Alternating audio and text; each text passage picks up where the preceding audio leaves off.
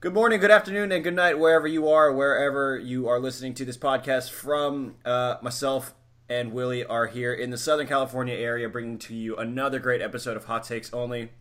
We've been off the last little while or so, haven't been able to put a show together, just being busy with general life. But we're back, and we're talking some Premier League and baseball, and it's just a great time for both of those. Premier League is back doing its usual crazy thing, and we're getting down to the nitty-gritty in baseball. Just over a month left in the season, and Willie, I want to get your thoughts before we get into anything really on what you're looking for over the next 3 months or so, just in general, not sports specific, but just in general. Yeah. Oh, I'm so excited, dude, for this show. And the Premier League has been so great, man. So it's our first show for the season, and it's fun to see kind of how our predictions played out.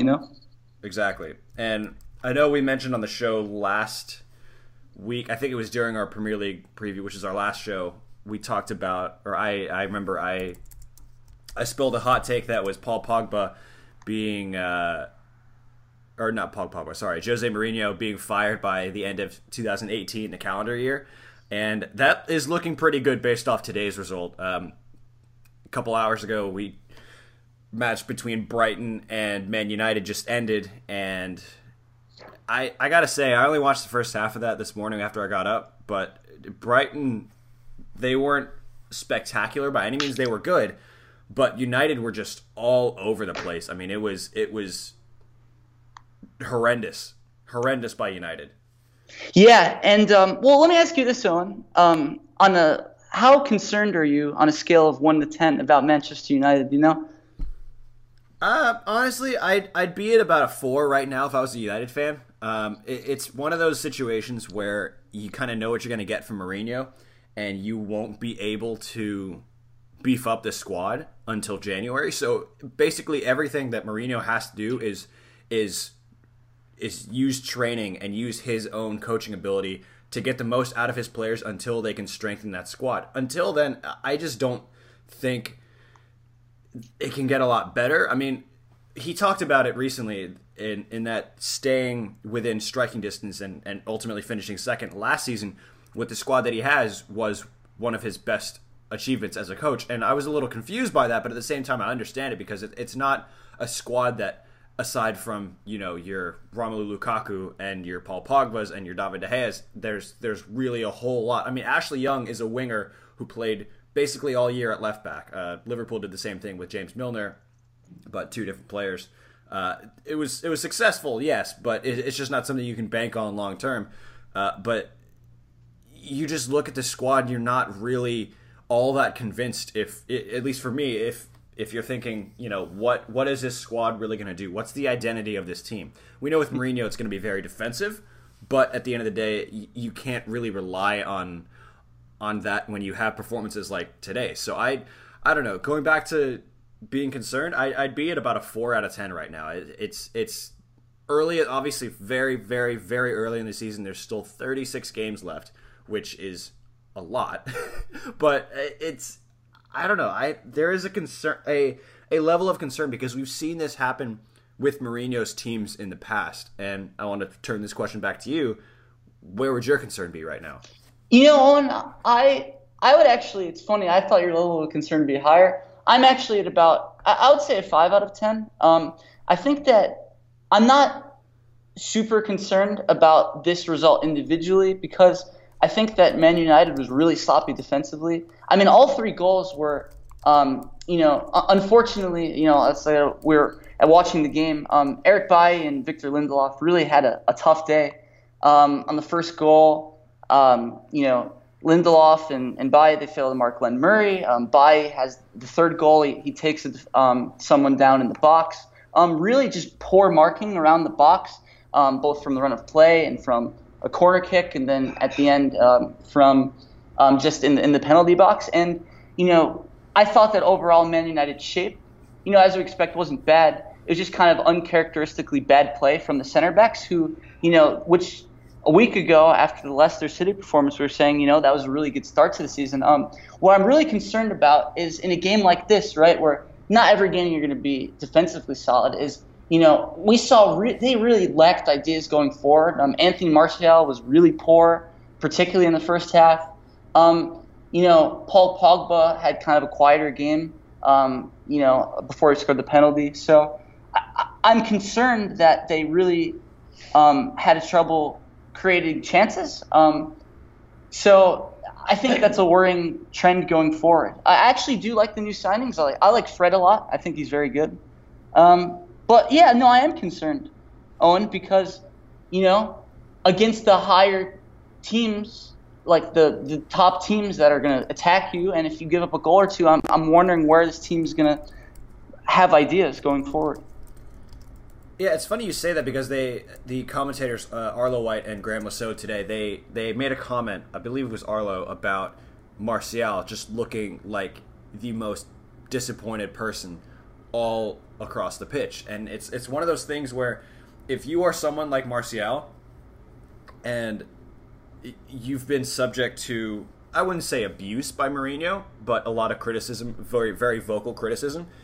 And you were kind of touted as this up-and-coming prospect. You were the most expensive teenager in the world at that point in time. Obviously, who cares what transfers are worth at this point in time? But it's just there is a level of concern if you are Anthony Martial as far as, am I stagnating my own career by staying here? So, it as weird as it would sound, I wouldn't be surprised to see him leave the club by the end of the month. I don't think it's going to happen, but I wouldn't be surprised to see it happen. And I just looked at United's fixture list. They don't exactly have it easy in their next few games, obviously with the international break after this match week. But back on the 27th, they're playing Tottenham at Old Trafford. Then they go to Burnley the week after, and they get Watford away as well. And then they get Wolves at home on the 22nd. So, I mean, realistically, given the two performances against Leicester and today against Brighton, I wouldn't be surprised to see them get maybe 3 points from those 4 games, because it's just you think of, okay, Tottenham look really good, and we'll get to Tottenham in a second. Burnley are defensively stout as always. It's two very stylistically similar teams.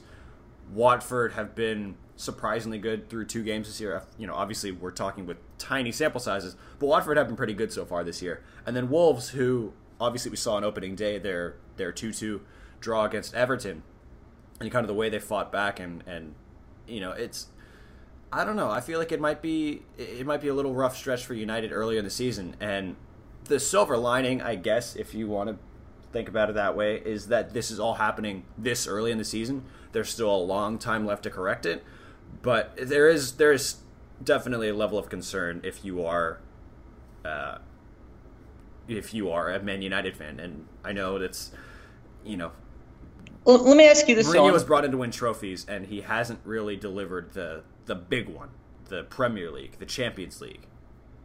Absolutely. He's really under pressure right now, and people talk about how when you play the style of soccer, if you're not winning, you're going to be in trouble as a manager. And I'm curious, Owen, watching their first 2 performances, albeit, like you said, it's a small sample size, but are you more concerned about the attack or the defense, I'm concerned about the defense. Because we talked about, like we said, Mourinho's teams, we talked about in our previous show, they always have solid center backs. And today, their center backs were extremely poor. Yeah. And sorry, that's what Mourinho was brought in to do. Is you know what you're going to get from him. It can be kind of boring at times, but it's going to be very pragmatic, very defense first, and then worry about goal scoring after. I mean, they had a stellar defensive record last year. They didn't concede more than 3 goals, they didn't concede 3 goals in any fixture last year, and that includes playing Manchester City, who scored, it feels like they scored 5 or 6 goals on everyone last year. They held them to pretty modest numbers as far as goals scored against. So it's definitely the defense for United. I mean, they're not going to be, they're not going to score no goals in every single game this year. Mm-hmm. They're not going to be kept off the score sheet. They have enough attacking talent to get by. Mm-hmm. It's just that when you have a manager who emphasizes the defensive tactics so much, sure, and the players get it wrong, then you should be concerned. I don't think the attack is it's not going to be the Liverpools or the Manchester Cities of the league or even the Tottenhams, but their defenses have to be better than they were today, and it's individual errors. It's the manager inspiring confidence. It's just a bunch of different problems with United. That said, it is also the second match week of 38, so it's not time to panic yet, but it's getting there. Are you a fan of the new signings, the two signings, Pereira and Fred? I thought Pereira he showed potential, but I don't know if he's young. He's young. He is young. But I just don't know if he is maybe the answer in the middle of the park that they kind of need. He could develop into that answer, but I'm not sure. Fred, on the other hand, I'm still a little confused as to what we're supposed to expect out of him, because he's supposed to be I believe a really solid attacking midfielder, right? But he's shown like he's almost played closer to a box-to-box midfielder with a bigger emphasis on man marking and defense and kind of breaking up play, right. Which obviously every player should be able to do that, but I just don't feel like he is doing what he was signed to do. And again, that all goes back to the manager and the way Mourinho sets up his team. Yeah, and it's like you said, Owen, he makes forward runs, and at times he looks really good, but like you said, it's kind of the same thing with Pogba. It's like, what responsibilities do you want them to have, And it's like, it's hard to see both those players who are good attacking players, stymied like that, having to sit, in front of the back four, So it's just going to be very interesting to watch. And, not only is there discontent with Martial, there's discontent with Rashford. So, there's a lot to be seen with this Man United team. And I'm not overly concerned, but, Manchester United really could have used a couple wins early in the season to stymie the kind of negative attention they were getting. Exactly. And they didn't get it. Yeah, if they would have started off well, I think they'd be fine. But the fact of the matter is that they've started with 3 points through 2 games. One of the games was a solid performance. The other was abysmal. And you don't really know what to make of it. Again, back to the small sample size, you can't really say definitively what we're going to see yet. But I think at the end of the day, you have to be thinking about, okay, what should we expect out of a team like Man United, who have invested so much money in the squad since Mourinho came in? And it's funny it's just with Mourinho talking about wanting to get new signings. The 2 signings that he brought into the club since he joined, Bailly and Lindelof, they both played today. They were both horrendous. Yep. So it doesn't matter if you sign 4 or 5 center backs. It's up to the manager to get the most out of them. And so far, at least based on today's performance, he didn't do that. Maybe he did it on opening day. I don't know, but it's shocking. And we talk about Manchester United as kind of the elite of the elite in world football, and we didn't see that today. Not at all. And I guess one quick point I do want to make on Man United too is, like you said, I am more concerned about the defense, but Romelu Lukaku last season and through the World Cups played a lot of games.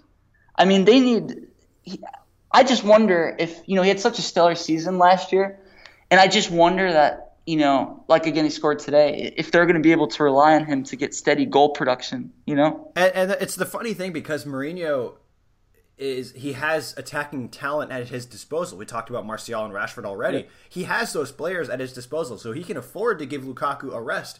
But he doesn't trust Martial, and he doesn't trust Rashford for some reason. And that's a problem when you have 2 of the most promising young players in Europe, at least in the attacking sense. Soccer. And they're not playing at all. It's down to the manager. The manager just doesn't trust him. And you can't afford to do that if you are Jose Mourinho, because you realize that attacking players, they see the way they play and they go, I could either go play for Manchester United, yes, one of the biggest clubs in the world, but I've been playing for Jose Mourinho, or I could go play at a club like, say, Manchester City or Spurs or Liverpool or even Chelsea now, the new Chelsea, or even Arsenal. Any of the top 5, any other top 6, plus a bunch of squads around Europe who put more of a premium on attacking talent. So it's just a problem that Mourinho created for himself, and I don't know. The concern definitely is there, but it's not where I guess Yeah. it could be yet. Although, It's just, to wrap it up, it's when you hear players like Pogba talking about, oh, I don't want to say this because I don't want to get fined. Like, exactly. That's a real red flag right there. Yeah. Yeah. And you sense so much discontent in the dressing room. And normally you'd say, okay, this was just a bad day. They had uncharacteristic defensive errors. Eric Bailly is going to be a lot better. He's like their best defender. But, with all the Mourinho third-year kind of curse and the discontent you hear in the locker room, I think this could really turn on the manager here real quickly. Yeah, so they're going to have to figure something out. Speaking of teams that are still figuring things out, Arsenal and Chelsea played just an absolute cracking game yesterday. Chelsea 3, Arsenal 2 is the final result. Yep. And we saw a different Chelsea than we've seen in the past. We saw a different Arsenal than we've seen in the past. And we saw great finishes, good goals, and just missed sitters, mostly by Arsenal. I mean, I watched that game, and if you ask me who should have won, Arsenal should have won that game comfortably. Absolutely. By at least 5 or 6 goals to 3. I mean, they created chance after chance after chance. They let themselves expose to the back, but when you commit numbers forward like they did, that's going to happen. But just the chances they missed. I mean, you think Aubameyang missed 2 Aubameyang sitters. Missed a couple. Mkhitaryan missed a couple, even though he scored a pretty solid goal himself. Although on his first goal, I think, or his goal, I think Kepa could have done a lot better. And then Lacazette makes the bad pass. Exactly. That leads to the Chelsea third goal. And there's just, it's a work in progress. And I was actually talking to my brother yesterday, and he was saying, we had him on the show a couple weeks ago, and he said, he'd be okay with a poor season this year if it's the first one of a few, if it's, the beginning of a few successful seasons. And I'd agree with that. But at the same time, there's something going on with some of the attacking players at Arsenal. I think Mesut Ozil was disappointing as well. Poor, one of the really poor. One of the most talented players in Europe, but the work rate just wasn't there. Hector Bellerin had a pretty terrible game. He just wasn't great up and down the pitch. I don't know if he's lacking for fitness or if he's just psychologically not right. I mean, it's going to take time for Arsenal to get over this, but they did show some promise. Now, whether or not that's down to Chelsea being more attacking-minded and being a little more open at the back, I'm not sure. But it was a really exciting game either way. And I want to get your thoughts on it because I know you're a big Chelsea fan. Yeah. So just as a whole, I mean, Hazard coming on, that really seemed to make the difference in the game. But what were your thoughts on just the way Chelsea played for the whole 90? Yeah. Well, to be honest with you, my thought and the commentary said it best. I thought that both teams showed a lot of promise. You can clearly tell they're going through transitions with different style of play. It was a very exciting game, yet, defending at times was optional in that game. Both teams were really exposed. Arsenal is getting completely overrun in the midfield. Like we talked about, lots to be made of guys like Ozil and Granit Xhaka really, having exposing weaknesses there. And on the Chelsea end, really getting exposed in wide areas. Like they said, they missed some sitters. That left-hand side, Marcus Alonso made a couple, he could have been tighter to the players, both in the box and on the wing, but he also didn't have enough cover. So I was encouraged by the attacking play of both teams, even though, like I said, Arsenal should have scored. The chances were there for both teams. Just there's a lot to be said about the work that both teams need to do defensively to really get to where they want to go. Yeah, and that'll be an issue this year. And I remember we talked about in our preview, we talked about, I think most of us thought Chelsea and Arsenal would both finish outside the top 4. Mm-hmm. But I don't know, there's a lot of promise there. And again, it is a long season, so it'd be a big call to see either one of those teams out. I think based off what we saw this early in the season, one of them could definitely still make top 4. Absolutely. I don't think it's likely that both will, but I think there's a good chance at least one of them will. Now, then again, that's down to how Spurs and United do, and Spurs look like a really good team so far. Harry Kane finally scored in August for the first time in his career, and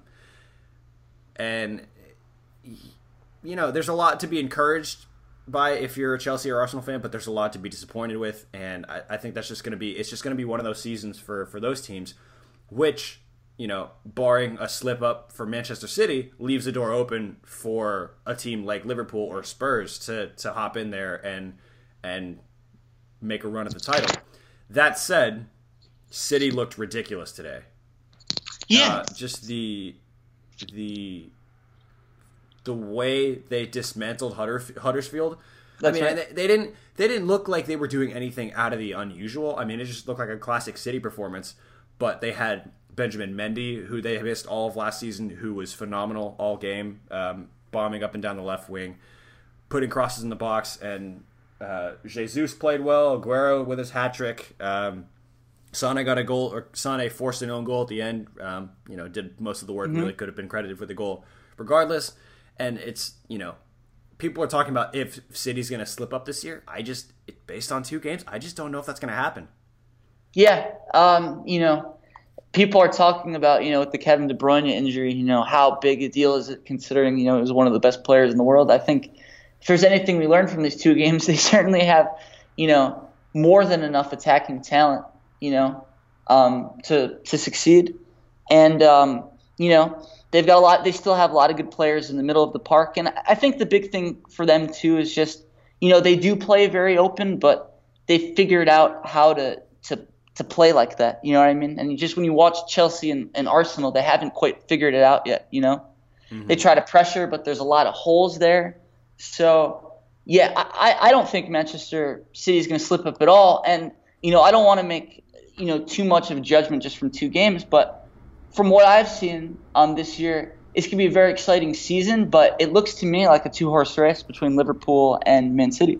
And it's almost like with Mendy specifically, he's like a new signing. You look at the way he's been able to give City a dimension down the left side. He's a natural left back. Danilo, who played a lot of left back last season, is right back by trade. Fabian Delp's a midfielder by trade, but played pretty solid left backs for City as well. And part of it's also down to the way Guardiola uses his fullbacks. I mean, he uses them almost like midfielders. It's incredible, dude. When I remember watching the Arsenal game, and it's incredible. Like Sterling's going left hand side, and Mendy will tuck into the middle to create space, and it's just so fun to watch. They'll go everywhere. Yeah, everywhere. They'll create those overloads in the midfield, and I actually watched a bit of a tactical breakdown with Kyle Walker on Sky Sports from a couple weeks ago. I believe it was from before the start of the season, and he talked about playing not basically on the touchline. It was actually really good to have Gary Neville there because obviously Gary Neville really accomplished fullback for United back in the day. As opposed to playing basically on the touchline, Kyle Walker kind of plays, parallel or basically in line with the edge of the 18, going up and down the pitch, and that was pretty insightful because it gives you a look into how Guardiola uses his fullbacks. I mean, he uses them almost like center mids and more wingers. That leaves them more vulnerable to back, yes, but when you score that many goals week in and week out, I mean, it almost doesn't matter. The only concern would be if they get stifled, how they deal with that. But they proved that last season. How they deal with teams that really pack it in and have your 2 banks of 4, basically almost banks of 5, defend really solidly and just focus on that. They showed the ability to break that down last season, but whether or not they'll be able to do it this year is going to define whether or not they win the title. They're obviously heavy favorites and. Their closest challengers probably Liverpool or Spurs. It's really hard to imagine a situation where City is where they make a huge just run of horrible results. It could happen, but it's just again through 2 games, small sample size, but it's really hard to see right now. When you're a team that's already strong in the attack and you go out and get Riyad Mahrez, that only makes you stronger. And he's really going to help them. And he's already been good so far this year. And Bernardo Silva too. Yeah, I don't think they're going to miss De Bruyne as much as maybe people think they are. I think they'll be A-okay as is. So let me ask you though, Owen. I mean, you were talking about how they have trouble against team packing in, and they also had trouble with a team like Liverpool who likes to press high. So what do you think is the best formula for the other top teams to beat them, because, you look at, I guess if you press well, certainly Chelsea and Arsenal at the moment don't look like they can do it. Chelsea, sure, they got a clean sheet in the first game, but that was against Huddersfield Town, who scored the least goals of any team in the Premier League last season. So what do you think is the best way for a team to attack them? Because if you really pack it in like today, you're going to lose 6-1. So I don't know if there's a right answer, but I'm curious your thoughts. No, it's tough, and there's a couple ways that teams have found they can kind of get at City, and it's not so much sitting back and playing on the counterattack, more so picking your spots when to press. And I think what Liverpool do really well is they have a manager who understands both how to press and when to press. It's one thing to run or have your front players and your midfielders run around the pitch chasing after the ball, but a team as good with the ball as Manchester City is, basically at every position, it's going to be, you're just going to tire yourself out first, and then they just hit you when you least expect it, and all of a sudden you're down 2-3-0. But I think what Klopp has instilled in his players, and this is something he started back at Dortmund, was the counter press. So basically, how I understand the counter press, and feel free to correct me if I'm wrong, if you're listening and you know exactly about soccer, you know better soccer tactics than I do. Counter pressing is basically just pressing when you lose the ball. Correct. It's not so much just pressing when you don't have it. It's pressing when you lose it. That swarm of people. Exactly, and it's not allowing teams to string passes together. So it's kind of cutting off their supply lines, if you will. If you remember watching Liverpool against City back in January, the first time City lost in the league, Liverpool Emre Can was breaking up every single pass, it looked like, for plugging up the gap for City, and it just constantly up and down the pitch. It was a pass here that wouldn't get through, a pass there that wouldn't work, and then we saw it again in the Champions League in the first leg at Anfield, where City found it really hard to just string anything together. So that's definitely one way. It's something that's very hard to do, and you have to spend a lot of time in training. And that's something Liverpool do spend a lot of time in training doing, which means they don't spend as much time defensively, which can leave them vulnerable. And that's kind of the whole, why Liverpool struggles defensively at times. Obviously, with bringing in Virgil van Dijk, they've kind of fixed that, and the emergence of Andrew Robertson and Trent Alexander-Arnold, and Lovren being more comfortable. But it's a lot of... It's a tough thing to do, and if it was easy, then Guardiola wouldn't have a job. He wouldn't be as successful as he is, but he's very tactically astute, and I think that shows up everywhere. Klopp has the best record of any active manager against Guardiola, and it's still pretty even. Klopp has the edge, obviously, but it's tough to do. Before we move on, there is one weakness I did notice with Man City, and it is their vulnerability at times on set pieces. We saw against Manchester United in the 3-2 Manchester derby earlier this year. We saw United score pretty much all of their goals off set pieces or kind of counterattacking equivalents. And I want to get your thoughts on this, because I am still not convinced by how solid City's players individually are defensively. It's more so the way they play with the ball and that they defend with the ball, if that makes sense. So I just want to get your thoughts on their just individual defending, because I'm not sold on every defender outside of Kompany. Absolutely agree. And first of all, he's got to stay healthy. It's an interesting philosophy. Look what happened to when Liverpool played West Ham, right? And Manuel Pellegrini's talking about, I'm going to defend with the ball, and look how that turned out. So first of all, with regards to the set pieces, I think it's a big issue. One team that immediately comes to mind that can just exploit that off the top of my head is Tottenham. You look at Kieran Trippier taking his free kicks, or Davinson Sanchez they're really good on corners. So that is definitely one area that teams should really try to exploit Man City in. And then yes, I just think with regards to what you said about Manchester City, I'm not sold on them their defensive players either. There's a lot of pressure on Fernandinho to do his job, and they just play so open, Owen, that, like you said, a team at the right day could really catch him wrong, and I think that's masked against when they have just so much possession, but I think it's a big concern. Yeah, and the thing that kind of bothered me last season was when people were talking about how good Manchester City were defensively. It was more so the thing that bothered me. The fact that they were scoring so many goals and still conceding a handful. And people were talking about, like, oh, it doesn't matter if you're not good defensively, or if you're poor defensively, if you're scoring a lot of goals.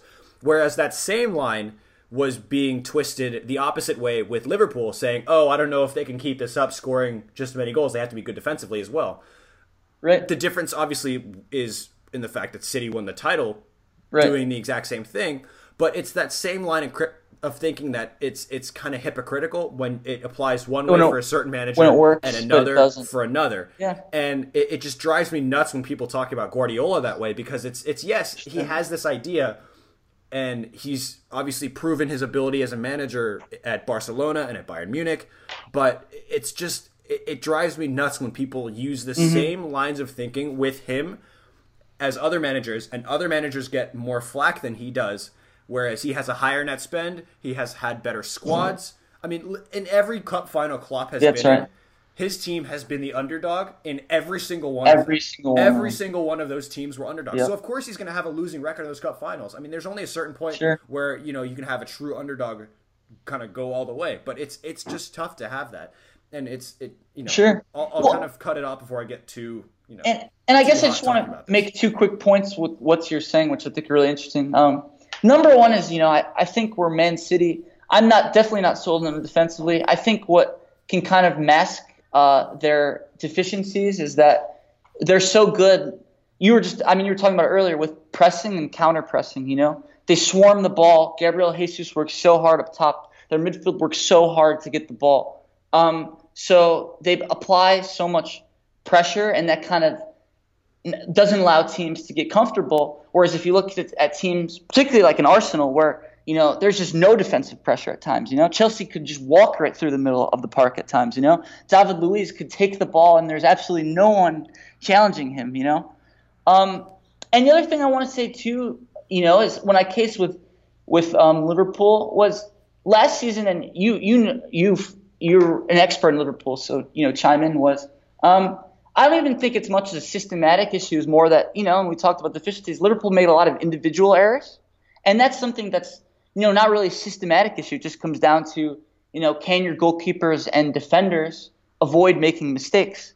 But when you have problems in the past at the center back position and with the goalkeeper position, that's almost unavoidable. Doesn't matter what position, doesn't matter if you play a pressing system like Liverpool or you play like a team like Manchester United today. If you have issues at the back, teams are going to score on you. So I almost think it was more with Liverpool last season, almost a case where there's a lot of individual errors too.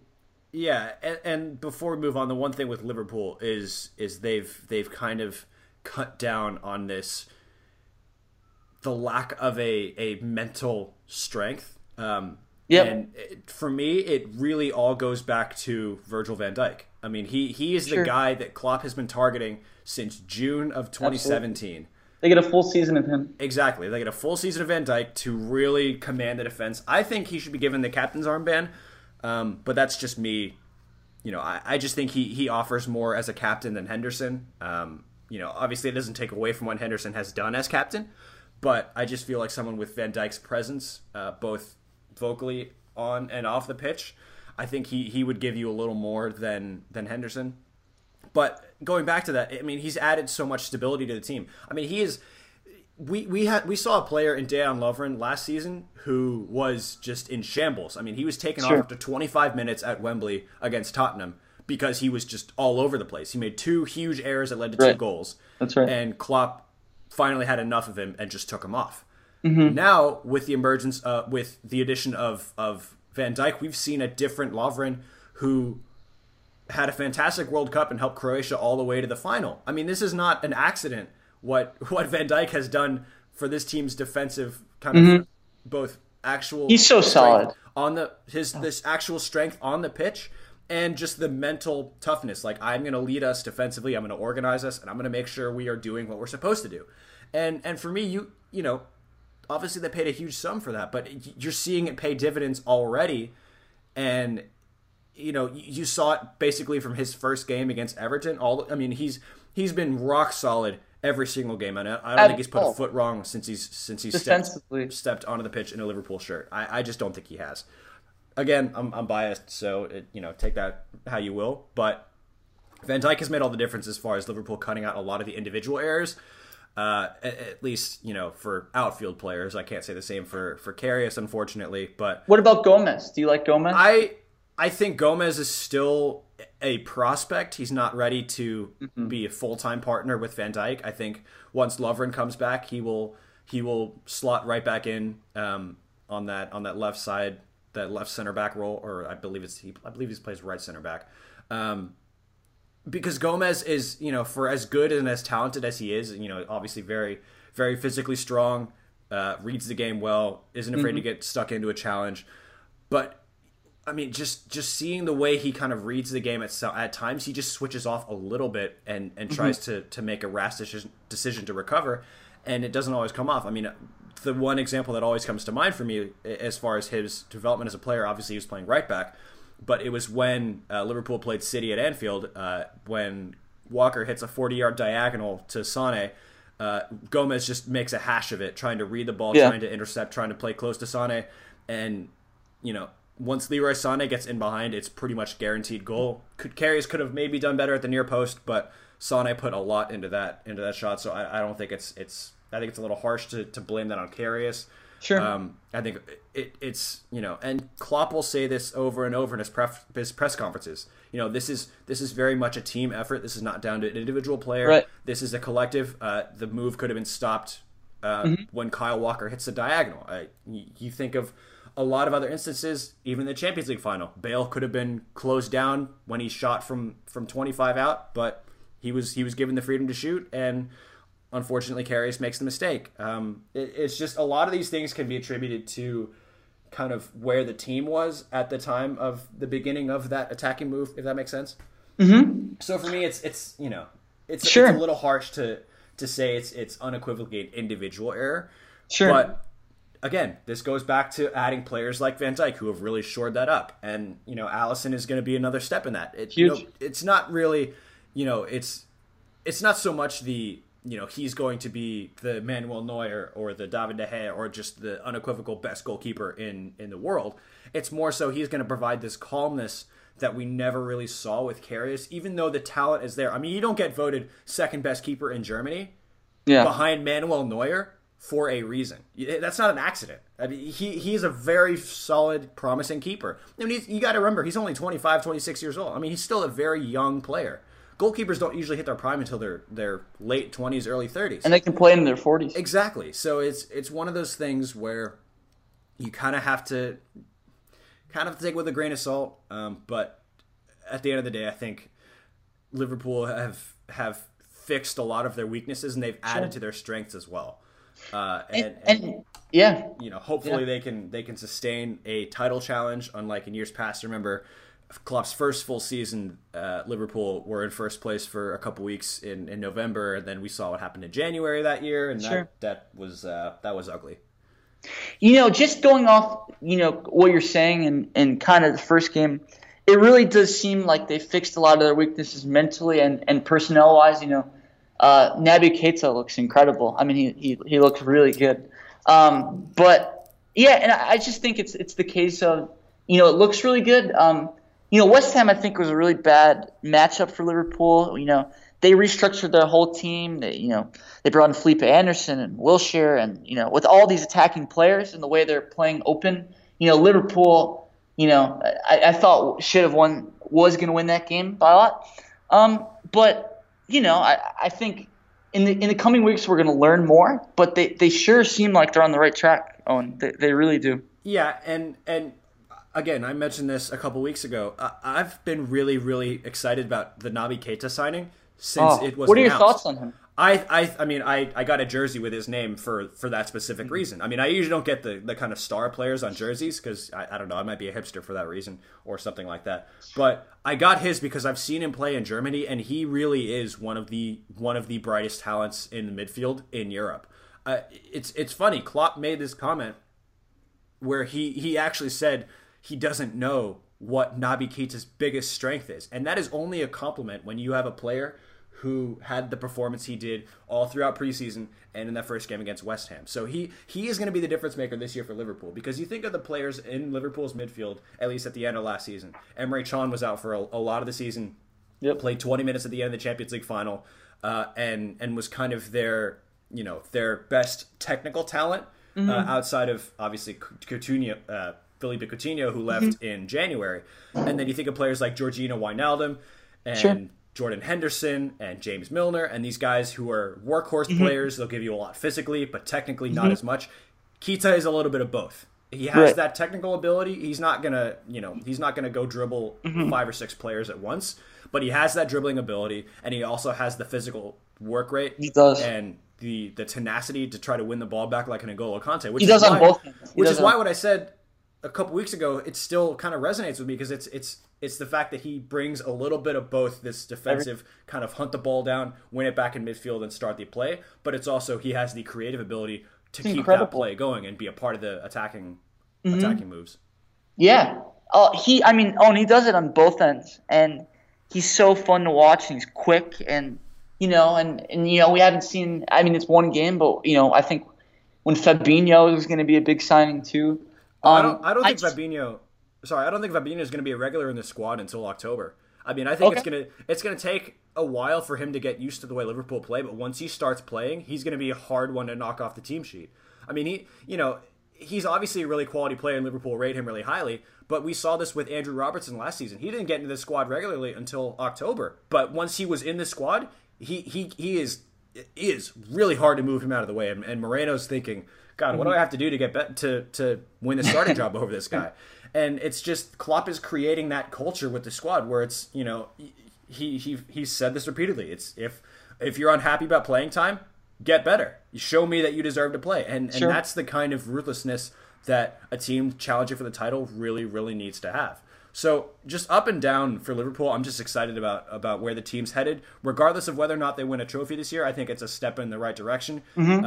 People are saying, obviously, this is kind of the year that they expect to see some silverware. And, it's going to be tough, but it looks better than it has in recent years, at least for Liverpool. And some of my friends who are Liverpool fans, we've talked about this in a group chat.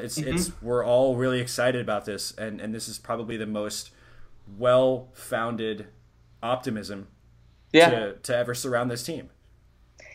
So, in summation, I just want to quickly get your thoughts on. I agree, Owen. I think, first of all, I think Fabinho, once he becomes a regular in the team, it'll take time, like you said, but till October or so. But he's going to be regular, and I'm very optimistic about this team. So, he's going to be a guy to really plug up the gaps and just strong tackling and toughness. So, who's your ideal midfield three? Ideally. In this midfield, it's Naby Keita. Obviously, I think he's the first one in the midfield on the team sheet. Fabinho, once Fabinho kind of, adapts his style to the Liverpool style. And then ultimately, Georginio Wijnaldum, I think, as well. Because I think as much as you need someone who's technically gifted like Keita and kind of physically break out the play like Fabinho, you need a player who's kind of this just physical work rate, work really hard on and off the ball, and Wijnaldum is just one of those players. Now, does that mean that Henderson isn't the first name on the team sheet, even though he's captain? I don't know, and it's a really tough one because he's the leader of this team. He obviously gives you a lot as far as just recycling possession and short passing, and occasionally hit a long ball over the top. But I just think that Liverpool could do a little better as far as having a more dynamic midfield, and I think he takes away from that a little bit. There's, the biggest criticism with Henderson is that sometimes he slows play down, and I think that without Henderson, they play a little quicker, although sometimes it can leave them a little vulnerable. But that's why Liverpool went out and signed Fabinho, and that's why we're so excited that Keita's finally here. Yep. So those holes kind of get filled, so we're not as reliant on someone to keep the ball moving like Henderson. And Right. It's not as much we're going to get in his face for slowing the play down. It'll be interesting to see how Liverpool plays against Palace, because obviously we saw under Roy Hodgson they were a team that did like to pack it in against some of the bigger clubs. And they flustered Liverpool for 80, 85 odd minutes last year until Salah scored pretty late on. It'll be interesting to see how they approach this tomorrow. So obviously that's the last game of the match week. So I don't know. There's a lot to be said about Liverpool so far, but until they really go out and prove it, there's no real reason for no reason not to temper expectations. So hold off on the giddiness for now, but come October, November, if they really start to look like they're going to challenge City, then then we start going a little bonkers for it. But absolutely. Until then, I just want to get to a couple of the other teams in the league before we move on to our other big topic, which is baseball today. Couple other results. We talked about this earlier, but Tottenham do again look like another team who could challenge City for the title. That's right. Whether or not they Spurs it, I don't know. It just seems like a really, it just they've Spursed it a lot recently. For lack of a better word, I'm sorry, but they Spursed it. Their new stadium, I think, not being done is going to be a little unsettling, but not the end of the world. Obviously, they played at Wembley last year, and they still had a pretty solid season, even if they didn't win any trophies.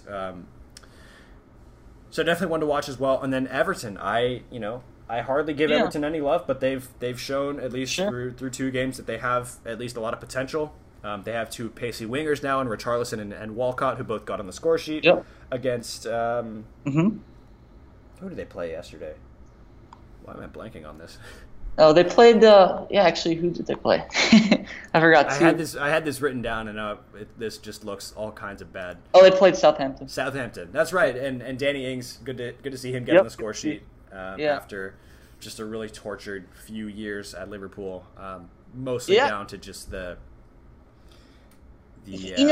situation. It's interesting to those 2 teams. First with Spurs, what you're saying first. First they've been notoriously slow starters under Pochettino, so it's good to get 2 wins, albeit against Newcastle and Fulham, not 2 of the stronger teams, but 2 wins nonetheless. I do think over the course of 2 competitions, the fact that they didn't bring anyone in over the season could be a problem. But Owen, if they don't lose anybody else, if they're able to particularly keep Alderweireld and Danny Rose, we know how good Harry Kane is. Lucas Moura has been added to the score sheet. Dele Alli looks resurgent. He kind of had a tough year last year. Maybe we're overlooking Tottenham a little bit. I mean, sure, I would still say Man City and Liverpool are the favorites, but maybe the fact that they're not undergoing a transition, and the fact that they look pretty solid in really all facets of the game. Maybe we're just overlooking them just a little bit. Yeah, and it's one of those things where it's easy to get on a team that didn't make any signings, but at the same time, what they had last year worked pretty well. I mean, albeit they didn't have any silverware to show for it, but it's you think about it. There's only really 4 chances to win silverware a year, 3 if you're not in Europe. So it's one of those situations where it is easy to overlook them, but I don't think we should. And I think it'll be definitely something to keep an eye on, as far as just how they're able to deal with they don't have the deepest squad in the world. So once they get to the FA Cup runs and the Carabao Cup or whatever it's called now, and then obviously the Champions League, it'll be interesting to see how they handle that and how they can deal with kind of those 4 competitions and having the squad to deal with that. But for now, it works. Liverpool kind of had the same flack last year for not signing a defender, obviously with the whole Van Dijk situation. But ultimately, they ended up in a decent spot, making that deep run of the Champions League final. So it's it's doable. I think they'll be okay, but they will, in my opinion, definitely need to strengthen the squad in January. Yeah, there's just something to be said for, and like you said, we'll see. But there's something to be said for just, yesterday, for example, watching the game, like, I know Fulham's a newly promoted side, and I actually really like that side, but and they're going to take time to get used to. But there's something to just be said, Owen, about, just the mental strength and the fact that they looked really flat at times yesterday, but they were able to pull through those wins. It's almost like if there's anything we've seen, it's Chelsea and Arsenal look, just for these small sample size, have looked great in spells and then looked really poor in spells. Liverpool last year, had trouble winning, tight games, had a lot of draws. I don't know. There's just something simple to this. They've, Sissoko and Serge Aurier, two players in play. So I don't know. We'll see it with them. They're just a very interesting side, and the way that those three teams look right now, that being Arsenal, Chelsea, and Manchester United, Tottenham seems to be like a top 4 seems about right for them. Yeah, no, I'd agree as well. But definitely something to keep an eye on as we go through the season. For sure. And then, what are your thoughts on, I guess, with regards to Everton? I mean, we were giving him, we were questioning Ray Charleston, but I think 3 goals. 3 goals through 2 games. Yeah, no, he's wow. At least so far got off to a good start. I think a change of scenery worked for him, working with Marco Silva, who initially brought him to Watford. He kind of struggled under Sam Allardyce a little bit, and obviously that kind of time, or not Sam Allardyce, I'm sorry, under Sam Allardyce. No. Watford's interim manager last season, whose name eludes me. Me too. After the firing of Marco Silva, Javi Gracia. Right. Javi Gracia. Yep. So there's a lot to be said about what he's done so far this season in comparison. I mean, he hadn't scored since November 2017. Obviously, his goal last week was the kind of, his 2 goals last week.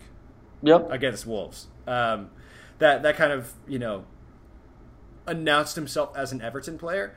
I'm still a little, I don't know. I'm not sold on Everton making a run for the top 4 or for the top 6 this year, just because I just feel like there's a lot in the way. But they are showing signs at least of doing something chaotic this year, whether that's upsetting the big boys and losing to a team that's about to be relegated or what have you. But that's what makes the Premier League so much fun to watch, is you never know what to expect week in and week out. Oh, it's so exciting. Every game, Moan. Doesn't matter who's playing. I mean, that Everton Wolves game was really exciting, Yeah, and you think of Neves' free kick and Jimenez's equalizer. And yep. Just a great game. I mean, I just think Everton's kind of a wild card, right? Because I wouldn't give them top 4 consideration, but there's a lot of potential. To me, the story is, how are their players going to perform relative to their potential? Because we talked about guys like Michael Keane underachieving, and then they have Theo Walcott, Ray Charleston, Sigurdsson. He kind of struggled when he got there too. Sank-Toussaint, there's a lot to be asked of him. But if all those 5 guys that I just mentioned play well, it's an interesting team, and they do have Marco Silva, so.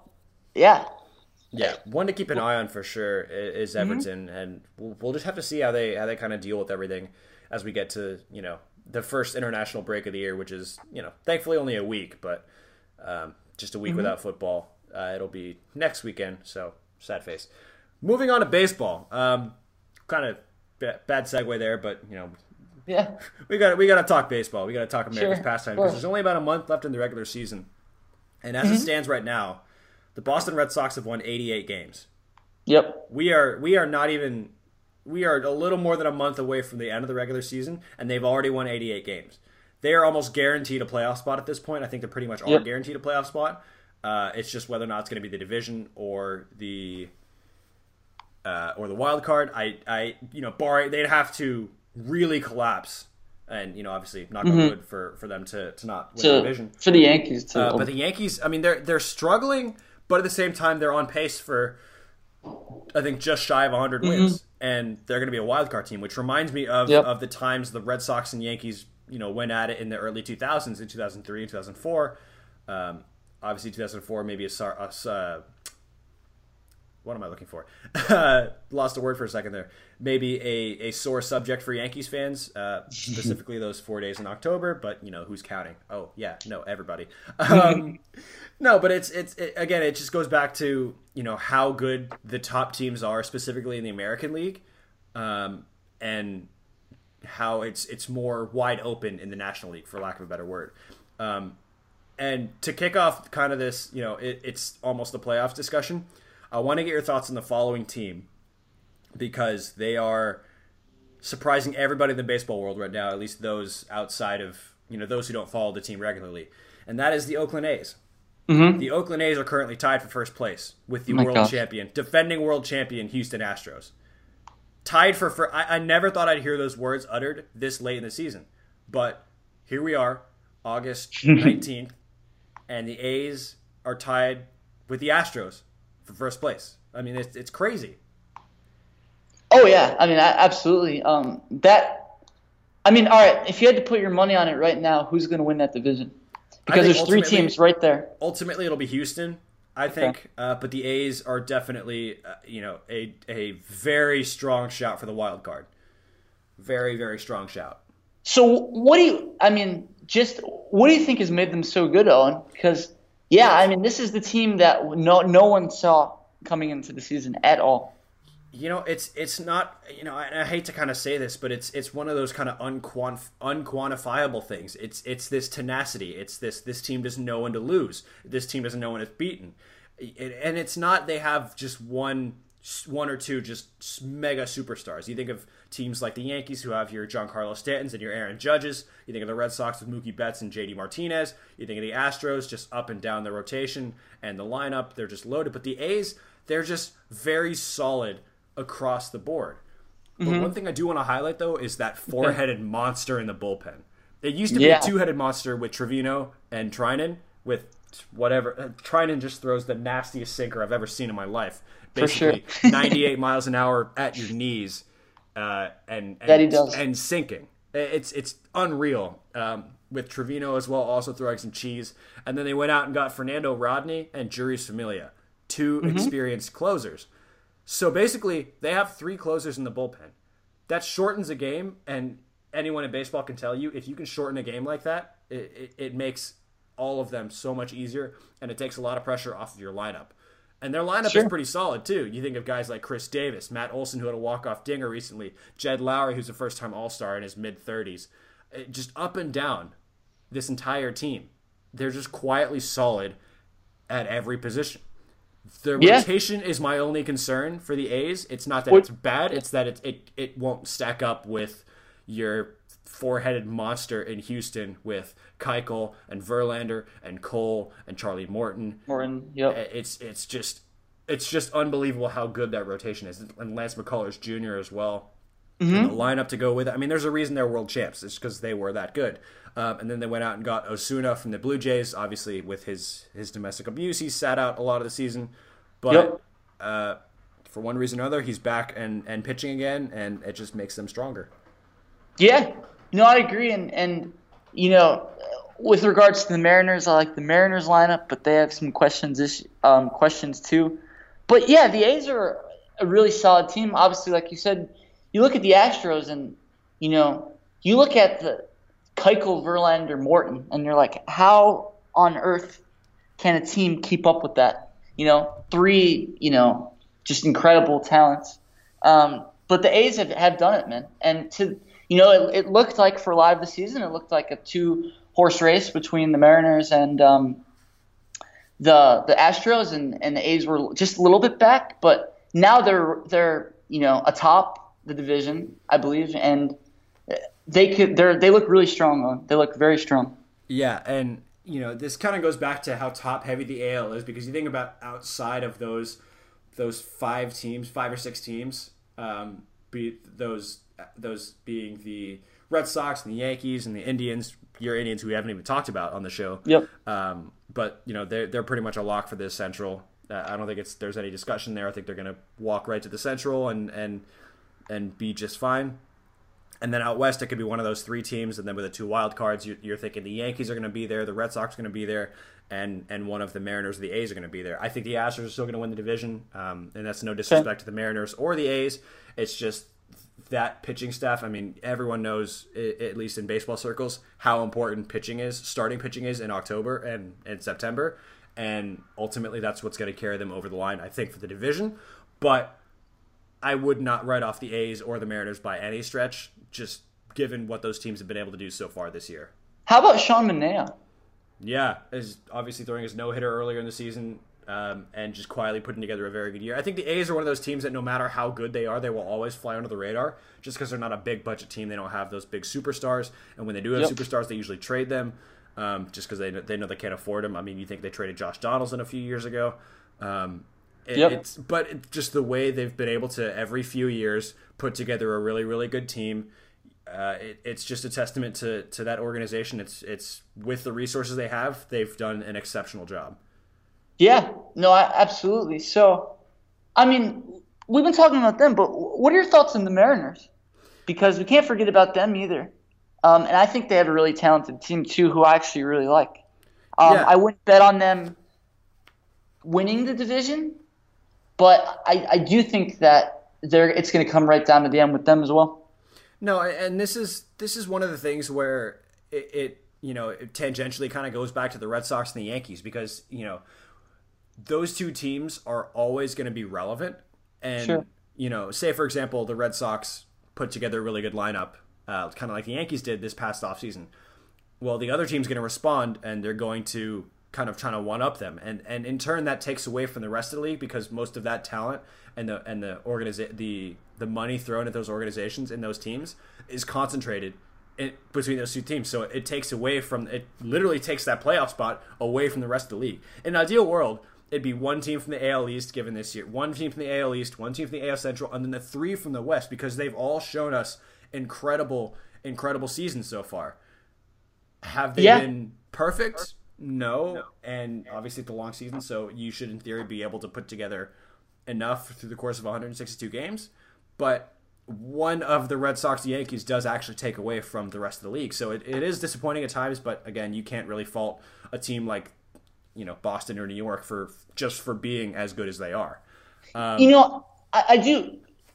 We should say, one thing that's really unfortunate with regards to the Yankees compared to the other teams is just they've had the injury bug.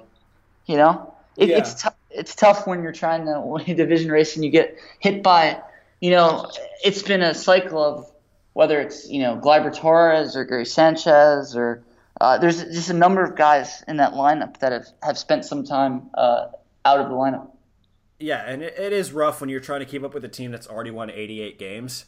So it definitely is a tough situation for the Yankees. But again, it's one of those things where we talked about how good they were in the winter with their acquisition of Stanton and calling up Gleyber Torres. It's just this was kind of going to be the year the Yankees they got back to the World Series and won the World Series, and it was promising for a while. And they, back and forth with the Red Sox pretty much all year. And then the Red Sox just are on this ridiculous tear. They've won 2 games in the month. They've lost 2 games in the month of August. They just don't know how to lose anymore. As I say that, they've lost today, but they've just been on this incredible run, and it's been tough for the Yankees to keep up because they are missing so many key players, which is why September is going to be so exciting because you'd think if Judge and Sanchez both come back healthy, then they're going to give the Red Sox a run for their money, unless they're too far gone at that point, which would be unfortunate. But at the end of the day, I'm not complaining. So a couple of things, Owen. So with regards to what you said, first of all, I think that series where Boston swept New York was a huge, and Steve Pearce just had 2 games where he's just bombing home runs. I think we could look back as maybe a turning point from the season. I think that was a really key series. But also with some other news with regards to injuries, I did get an update earlier that Didi Gregorius left the game for a possible collision injury. So that's another thing we got to keep our eye on now, in addition to Stanton and Judge and Sanchez and all these guys, Yeah, and it's just one of those things for the Yankees where they, it seems like they can't afford any kind of slip ups at this point in the season, and part of it's down to luck. And you think of that 4-game series, they had the Sunday night game wrapped up. It was 4-1 in the ninth, and they ended up losing 5-4. Oh, you're right, they did. And to me, I don't mean to be hypercritical of the Yankees, just because I don't like them, but I think a lot of this is down to their bullpen being, I think, a little overhyped. They obviously do have some very good pitchers in the bullpen, and they went out and got Zach Britton, who was supposed to be, the guy to help them catch the Red Sox, and he's been awful since coming to the Yankees. Aroldis Chapman isn't as good as he has been in years past because hitters have kind of figured out how he goes about it, how you attack, and it's one of those things where when you throw as hard as he does, you have to be somewhat precise, because eventually there is going to be one hitter out there who's going to time you up. And whether it's a 19, 20-year-old kid by the name of Rafael Devers at Yankee Stadium on Saturday Night Baseball last year, who took him yard, or whether it's a hitter like Alex Bregman or Carlos Correa, it's eventually they're going to catch up to you as a pitcher, and the command has to be there for somebody who throws like Chapman. And so I agree. They've had, and it's interesting, Owen, because you just mentioned that. First of all, they've had, I think their bullpen is a little overhyped. They're starting pitching. Guys like Sonny Gray have been disappointing before, obviously. Moved to the bullpen. Yep, they moved him, but he was having a really bad year. Yeah. Sabathia is now injured. So even Severino's had problems too. Severino since the All-Star break has been just horrible, awful. But it's interesting. I just wanted to touch on your point about like Zach Britton, because we're out here and we see the news, but you always just wonder how these big signings are going to impact your team, particularly in the race. And it happened to Zach Britton. It happened to he's kind of picked it up recently in the last 10, 11, 12 games. But Manny Machado struggled when he first got to the Dodgers. So sometimes you don't get quite the boost at the trade deadline. We talked a lot about the trade deadline. That you're hoping to get, or it just takes a little time for them. But in the case of a race, that's a big deal. You can't lose ground. Yeah, and it's one of those things for the Yankees. They can't afford to lose more ground against the Red Sox. And look at the Red Sox remaining schedule this year. They've got a 4-game set with Cleveland, so that'll be a tough one. That'll be at Fenway, so in theory a little easier. But playing against a team as good as Cleveland is never easy. Chris Sale just went back on the DL, so they'll have to manage without him for a little while longer. Then they go to Tampa Bay, play the Marlins at Fenway. Then they go to Chicago and then Atlanta. And then they've got Houston, Toronto. They have 2 more series with the Yankees, so 6 more games, 3 at Fenway, 3 in the Bronx, the 3 at Fenway to end the season, actually. But they've also got Baltimore and the Mets and Toronto. So they don't have the toughest schedule in the world based on how those teams have done so far this year. They may have to face Jacob deGrom, the Red Sox do. And for the Yankees, you have to be thinking, we can't afford to lose any ground, because you just can't assume your opponent's going to drop games. I mean, you have to take it in your own hands and just hope you get help. But even so, it's for the Yankees, it's a case where if they finish the rest of the season where they are, they still have a better record than every other division winner in baseball. Which is crazy. It's ridiculous how good they are, and we're talking about them being 9.5 games back of their hated rivals. It's absurd. So, but Owen, for the sake of argument, like you said, the Yankees can't afford to lose any more ground if they're going to make a challenge. But I don't want to jinx it, but if I had to put money on it, the Red Sox should win the division. So, but Owen, we're back at square one in the sense that here we are. The Red Sox are sitting atop all of the MLB, looking, like they've looked like the best team, the whole season. They're just incredibly dominant. That lineup is incredible, but do they have enough starting pitching in the postseason? No, absolutely not. No. It's almost like, Owen, I don't want to say we're going to learn a lot from the Red Sox going into the postseason, but it's almost like a kind of an education lesson for general managers in the sense that depending on the Red Sox, how the Red Sox own, like do in the postseason, they could do very well. But if the Red Sox were to, say for the sake of argument, lose in the first round of the postseason, does that change the way that teams look at how to construct the team? Because they've been so dominant and that lineup is so good. But if they don't have enough pitching in the postseason, we'll see though, give it time, but it may not matter. No. My answer is the Red Sox do not have enough starting pitching. They're going to get bounced in the first round again. Wow. Because of the fact that this team is so heavily reliant on their lineup. And teams that do that never, ever, ever survive in October. You cannot be 100% reliant on either your lineup or one starter by the name of Chris Sale to get you through this. The bullpen is still a bit of a liability outside of Craig Kimbrell. The starting rotation, you never know what you're going to get. Rick Porcello threw a Greg Maddux complete game and then gave up 7 runs at his next start. I mean, that is Rick Porcello this year in a nutshell. He's just not the guy who the Red Sox should be paying $22 million a year on that contract. It's absurd.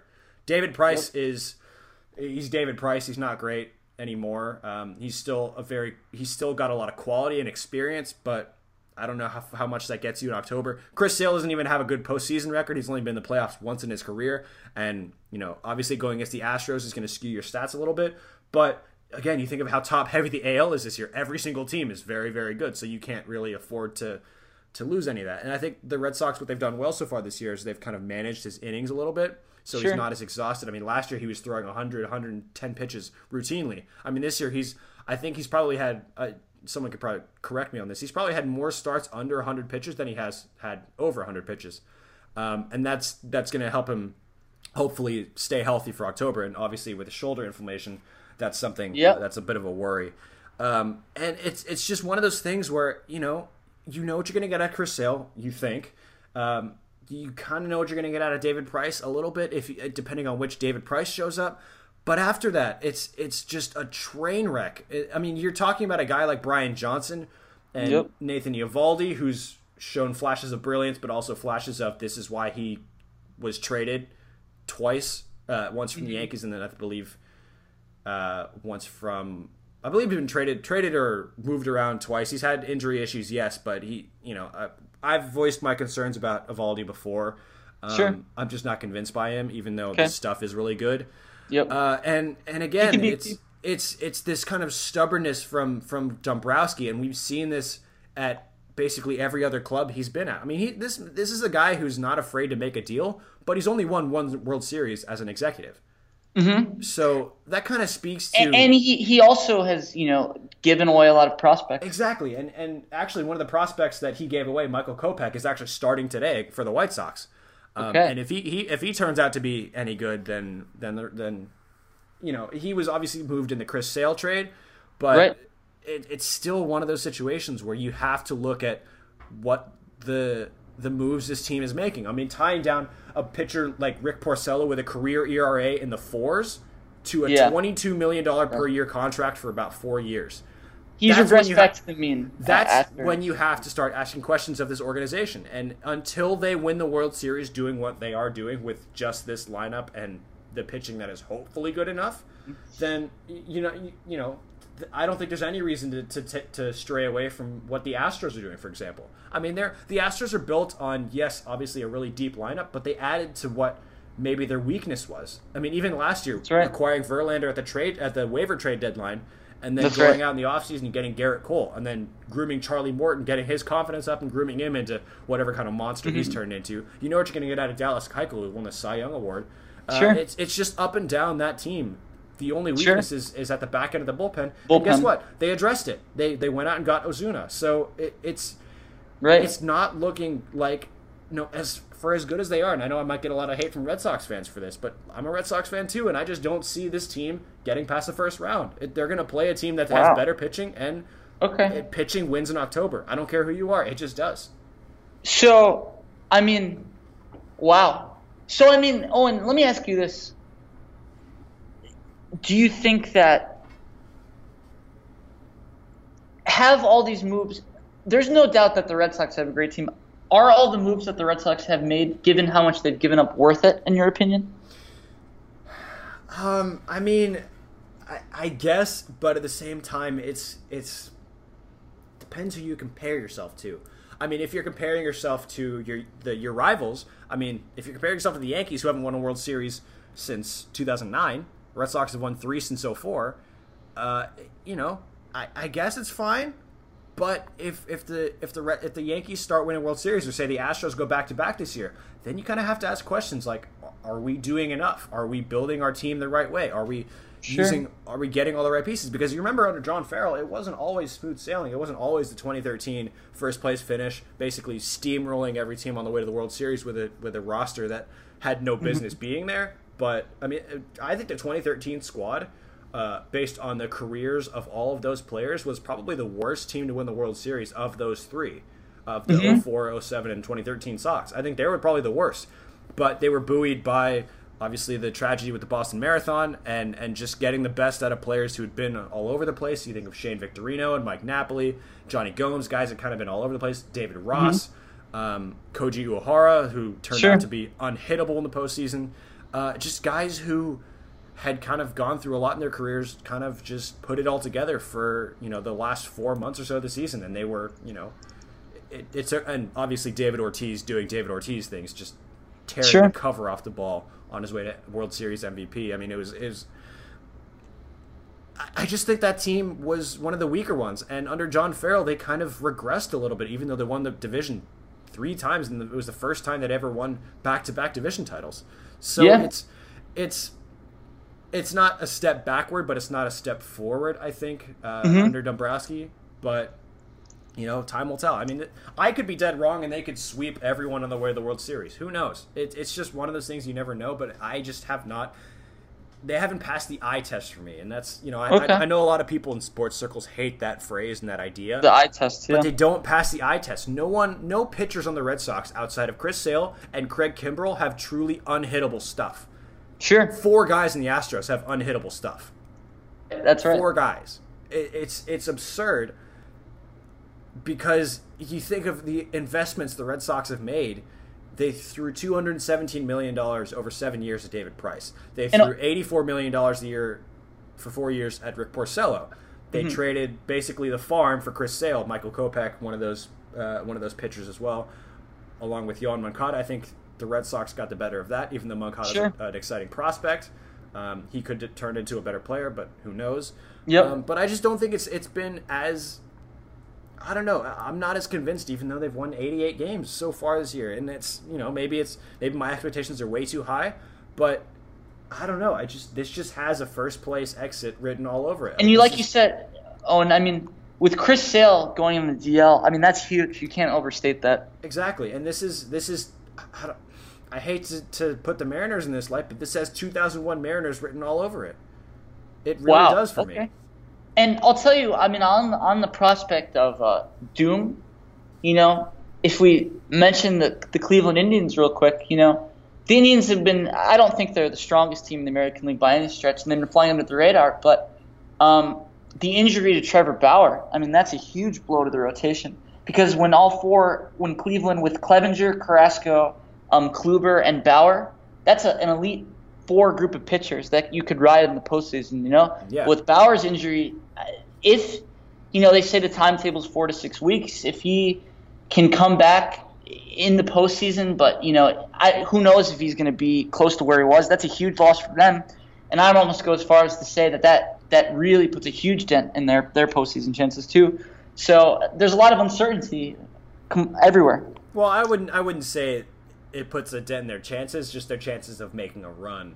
They're going to be in the postseason. No, right. In terms of going far. Okay. They're going to be in the postseason. They're going to win the Central Division. You confused me for a second there, but I feel like I got what you're saying. No, but in terms of advancing, because I like that group of 4 starting pitchers.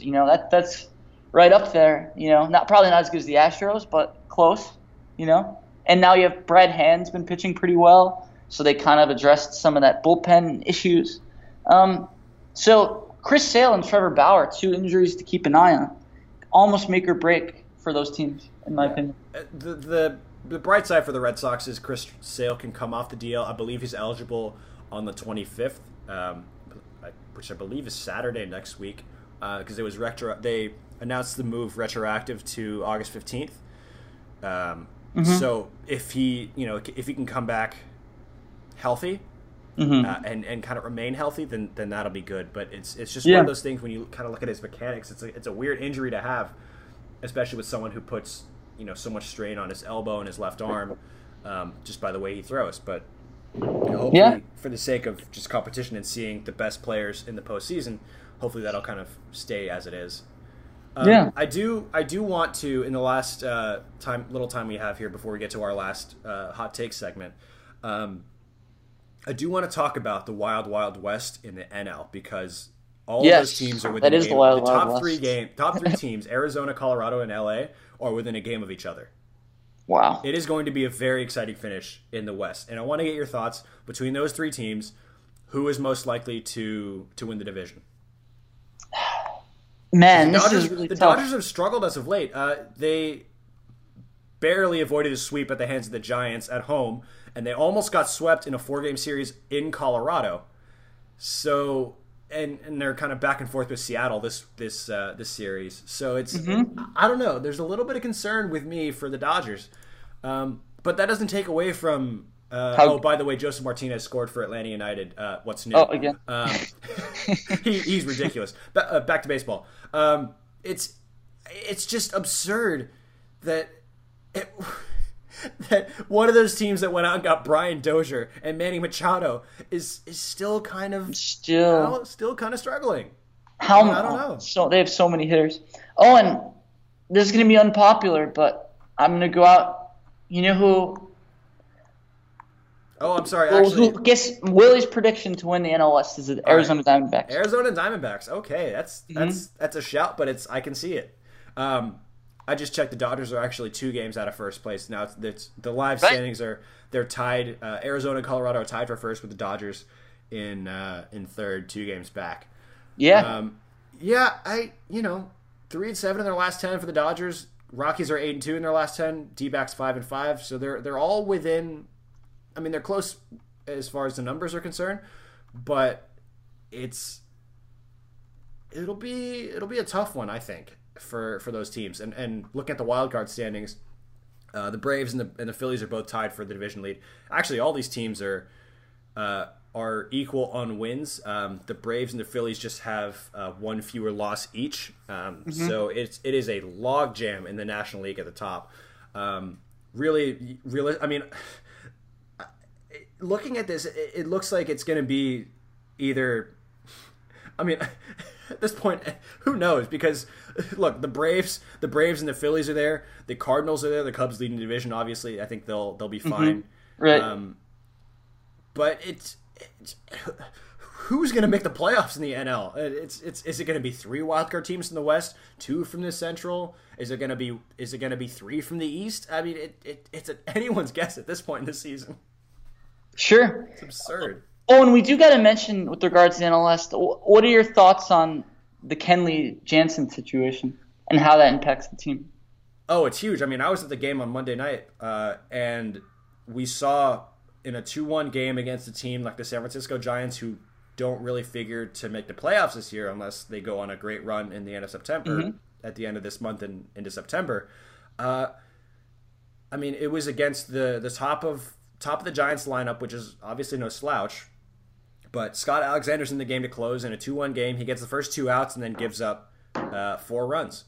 I mean, it was embarrassing for the Dodgers because and that's how much they miss Kenley Jansen. Because even if Kenley Jansen blows the save, you're thinking, okay, maybe it's only a solo home run because he hasn't been his usual dominating self this year for one reason or another. But he's more likely to shut down that game than Scott Alexander, who I think is I don't know why he's still on the team, to be honest. I don't mean to be so harsh, but it's just one of those things where he just hasn't shown any good stuff this year. I mean, he has a mid-3, high-3 ERA, but as a reliever, that's pretty bad. I think this is a case of first of all, yes, I agree with what you're saying about Alexander.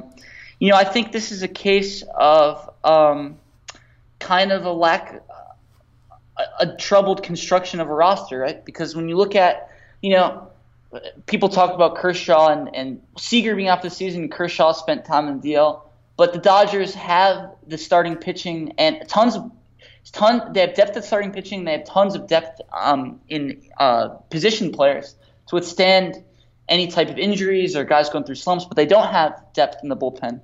Bullpen has been a concern, and it just so happens that this injury is affecting them, and this can make all the difference. Dodgers lost a late game to the Mariners the other day. So it's big. It's really big. Yeah, and we talked about this earlier in the show when we were talking about the Red Sox, but a team built on the lineup is usually not going to be successful in October. Maybe they can make it to October, but in October, it's all about the bullpen and the starting rotation. And if that's not there, then you're not going anywhere. So it's, I wouldn't be surprised to see the Dodgers in the postseason as division champions. I think it's a little less likely right now, but we'll see what happens when Kenley Jansen comes back. But you're right, the bullpen is a concern for the Dodgers. And for me, it's not so much that they have depth, is they do have depth, but it's not quality depth. It's depth. It's quantity versus quality for the Dodgers outside of Clayton Kershaw. Alex Wood and Rich Hill, yes, they're good pitchers, but they're not Kershaw caliber or even on that second tier. They're more third, fourth tier starting pitchers. And if you want to be a contender in October, you've got to have at least two top tier guys top 2 tier guys. So like a top tier Clayton Kershaw and like a second tier guy who's, Rich Hill was that guy when he first came over from the A's, and then a little bit in stretches last season, but it just hasn't really been there for the Dodgers. And it's concerning if you are if you are an LA fan. It's concerning.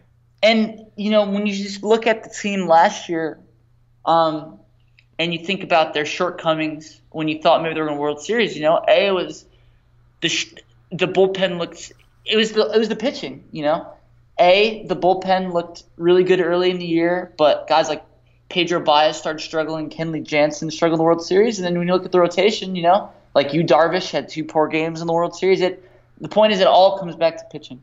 It always comes back to pitching, and that's the concern. And to me, going just briefly on the subject of last year's World Series, Game 7 specifically, I think when Darvish gives up those 2 runs in the first inning, I think that's when you have to pull him. But I think Roberts left him in the game a little too long.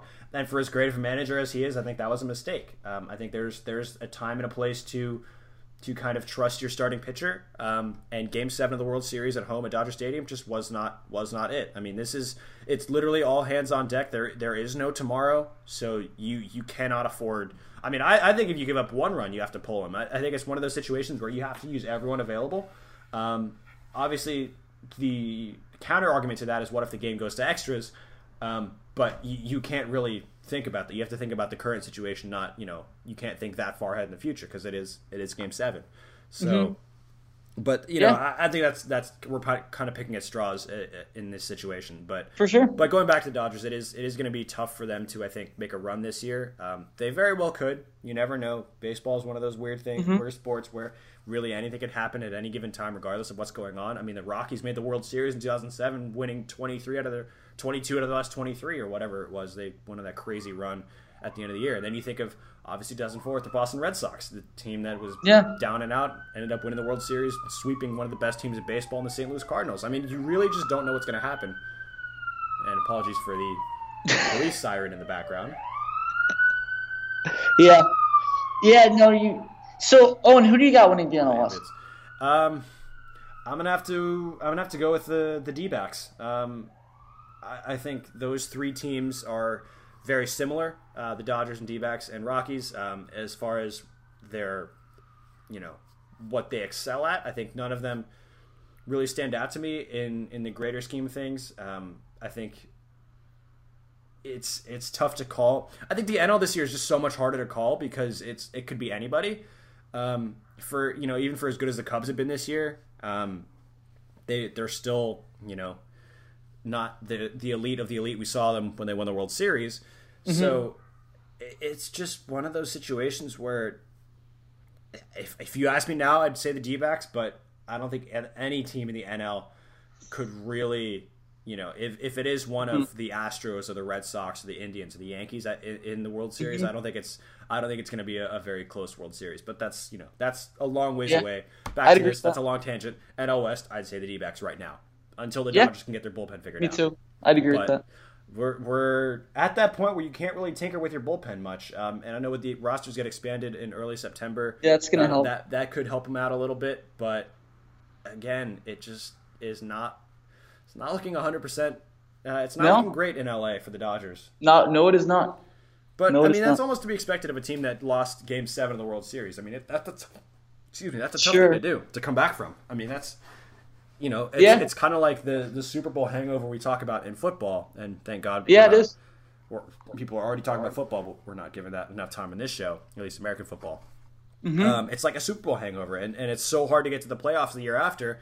And even though the Atlanta Falcons did it, no biggie. It's just one of those things where it's tough to come back from Game 7 of the World Series. Isn't it weird how, I'm not going to say the team has changed, but it's like the Dodgers are so good, but yet it's like there's almost like a change in face, like Max Muncy is in this year instead of Corey Seager. Matt Kemp is starring, Manny Machado is starring, and Cody Bellinger, I'd say, relative to last year, he's still having a fine year, but not quite as high. Jock Peterson's been more in the fold. It's just weird because it's like, I don't know. It's like on one hand, and then even Brian Dozier too. It's almost like, I don't know, maybe I'm making too much of it, but it's like it's just like it's almost like a little bit of a different team this year. Yeah, no, I'm with you there, and outside of on the pitching side of it, outside of Clayton Kershaw, it's very much that number 2 role. It's not really defined.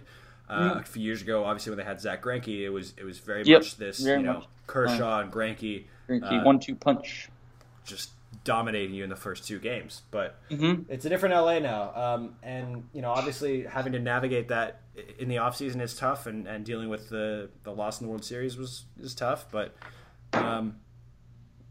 it's just there's so many question marks right now, so we'll have to wait and see. But to avoid spending too much time on baseball, I do want to get to our last segment. Our little hot takes aired out segment, whatever you want to call it, parting shots. So I know you wanted to talk about the PGA, but I will lead off with mine, actually. And I know you probably have a similar take on this, but Tiger Woods shooting 64 in the final round on Sunday, not only statistically put life back into golf, in that the PGA had its highest rating since 2009, which was won by, or 2007, where a guy by the name of, I think, Tiger Woods won that year. It was the highest rating since Tiger Woods last won it. So Tiger has single-handedly this year put life back into golf. That's right.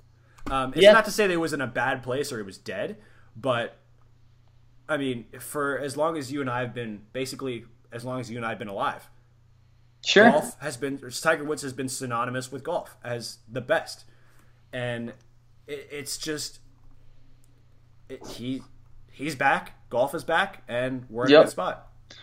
I would say with regards to Tiger Woods, what the PGA taught me was that he can win. All he's missing is just he needs to drive the ball a little bit better. He kind of sprays it, but his iron play was so good. I mean, he was hitting his irons really close to the hole and making timely putts. It's just such precision, such great golf. And I was you start to wonder. He early in the year he goes to Bay Hill, and he's close, but he doesn't quite win. He's in contention for more tournaments. He goes to the British Open. He collapses on the back nine. You wonder, does he have it mentally? But that tournament taught me, where he's going shot for shot with Brooks Koepka, that he's back. And he has the game on. He has the game, too. That's what's so impressive, He can't bomb the ball like he once did. He can't hit the ball 340 yards like Brooks Koepka does. He can, but not as consistently. But when you have a fused spine, it's hard to – I mean, he can, but and he's still generating incredible speed for someone who's 42 years old. He's going to be 43 in December, which is astonishing.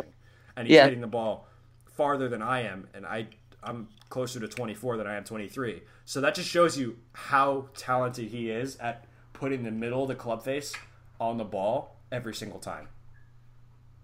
Yeah. His shot making, Owen, is really incredible, you know? And when he puts all of those, he's starting to put it all together. He's really starting to put it all together. And like you said, there's such a buzz about, I mean, Owen, when you watch and you see all the, like, not only the viewership, but the crowds, there's so much excitement there, you know? Like everybody's talking about, they always ask the players, like, what's it like? Players talking about how they can hear the roars when they're on different holes, or how everyone is just chanting. Like, there's so much excitement around golf at this point, you know? And the one saying in golf circles is that if you're a competitor on the PGA Tour playing in a tournament with Tiger Woods, you can identify immediately where Tiger is by the sound of the roar. It's that is, to me, why he is the greatest athlete to ever play golf, because that is not something that we saw with Jack Nicklaus per se. That's maybe something we saw with Arnold Palmer a little bit, but Tiger has he single-handedly turned golf into a huge sport. I mean, in the past it was obviously a very elitist sport. It's still very elitist, but he kind of broke it down a little bit and inspired this entire generation of guys our age and a little older to only want to do that. And it's amazing how even at his age, even through all he's been through, I mean, even in 2017, last year at the Masters dinner, he told a Masters champion, a former champion at the Champions dinner, he said, "I'm done." He said, I mean, he thought he was done at that point. He thought his career was over. But here he is in August of 2018 competing for the last two majors of the year. And you know, golf is in a better place when he does well, and people who disagree with that, I think, are losing sight of the fact of what he's done for the game and what he will always mean to the game, what his legacy will mean for the game of golf in the United States. Yeah. And around the world. He's grown the viewership so much. And dude, I just want to get your, you know, thoughts quickly on, you know, we talk about Brooks Koepka all day long. He's so solid, not only driving, but with irons and putting too. But, you know, you've talked about how golfers can work out, and he's inspired so many players. And you look at a guy like Brooks Koepka, who hits the gym every morning, you know, before and just before he even plays, you know, and, you know, like you said, he's got a complete player, but, you know, his driving on the final round was incredible. And it just, I don't know, it just reminded me how Tiger really inspired people. Yeah, it's one of those things as well, going back to Tiger's legacy. It's not that he was just the first player to, you know, win by as many as he did and to do it, but it's just to do it in the way that he did it. His preparation, his fitness, his attention to all of those things, making him kind of turning the modern day golfer into an athlete. And I'm not saying Jack Nicklaus was unathletic or Arnold Palmer wasn't good at other sports or wasn't athletic, but it's more to say that it's not so much only the good ones are athletes, it's that every single player works and trains and they are professional athletes at this point. I mean, Brooks Koepka he says repeatedly, if he could go back and do it again, he wouldn't play golf. He'd play baseball. That shows you what kind of players golf is attracting now because of, guess who? Tiger Woods. So people who say he's not the greatest, to me, are losing sight of that fact. My dad still holds the fact that Bobby Jones is the greatest of all time very dear to his heart, but Bobby Jones is also an Emory Law grad, as is my dad. So he has a little bit of that bias. I mean, Bobby Jones also won the Grand Slam back in the day when it was a U.S. Am, British Am, U.S. Open, British Open. So, different times, different era. But I think in the modern era, there's no greater champion and no greater figure in the game of golf than Tiger Woods. So feel free to tweet at me and let me know why I'm wrong, and I will gladly slap you in the face digitally. And not actually, because I don't do that. Back to Tiger. But yeah, I will confess I did miss the weekend at the PGA. I was just busy last weekend doing this, that, and the other. But but I was able to Yeah. catch the highlights of what Tiger did, and it made me feel like I was watching vintage Tiger Woods again. Obviously, it missed a was couple great. putts that were Sure. kind of crucial on the first hole, and I think the middle of the back nine that would He have did. would have been helpful. But at the end of the day, you can't really ask what if. You kind of have to just worry about what is and keep going. Yeah. And also on a side note too, it was great to see Adam Scott back in the mix. Yeah, He's definitely. People say is one of the best golf swings, and he's one of my favorite golfers. Great guy. So it was nice to see him there, back in contention, and Yeah, it's definitely. just that one putting has been holding him back. But all in all, just great PGA championship. So Yeah, I think we had pretty good majors this year. I think the Masters disappointed me a little bit, personally, because I'm not a fan of Patrick Reed. I think he kind of epitomizes things that people don't like about Americans in general, and kind of creates that bad reputation. But that's not something he cares about. He's more just concerned with himself and all that fun stuff. So Sure. it is what it is.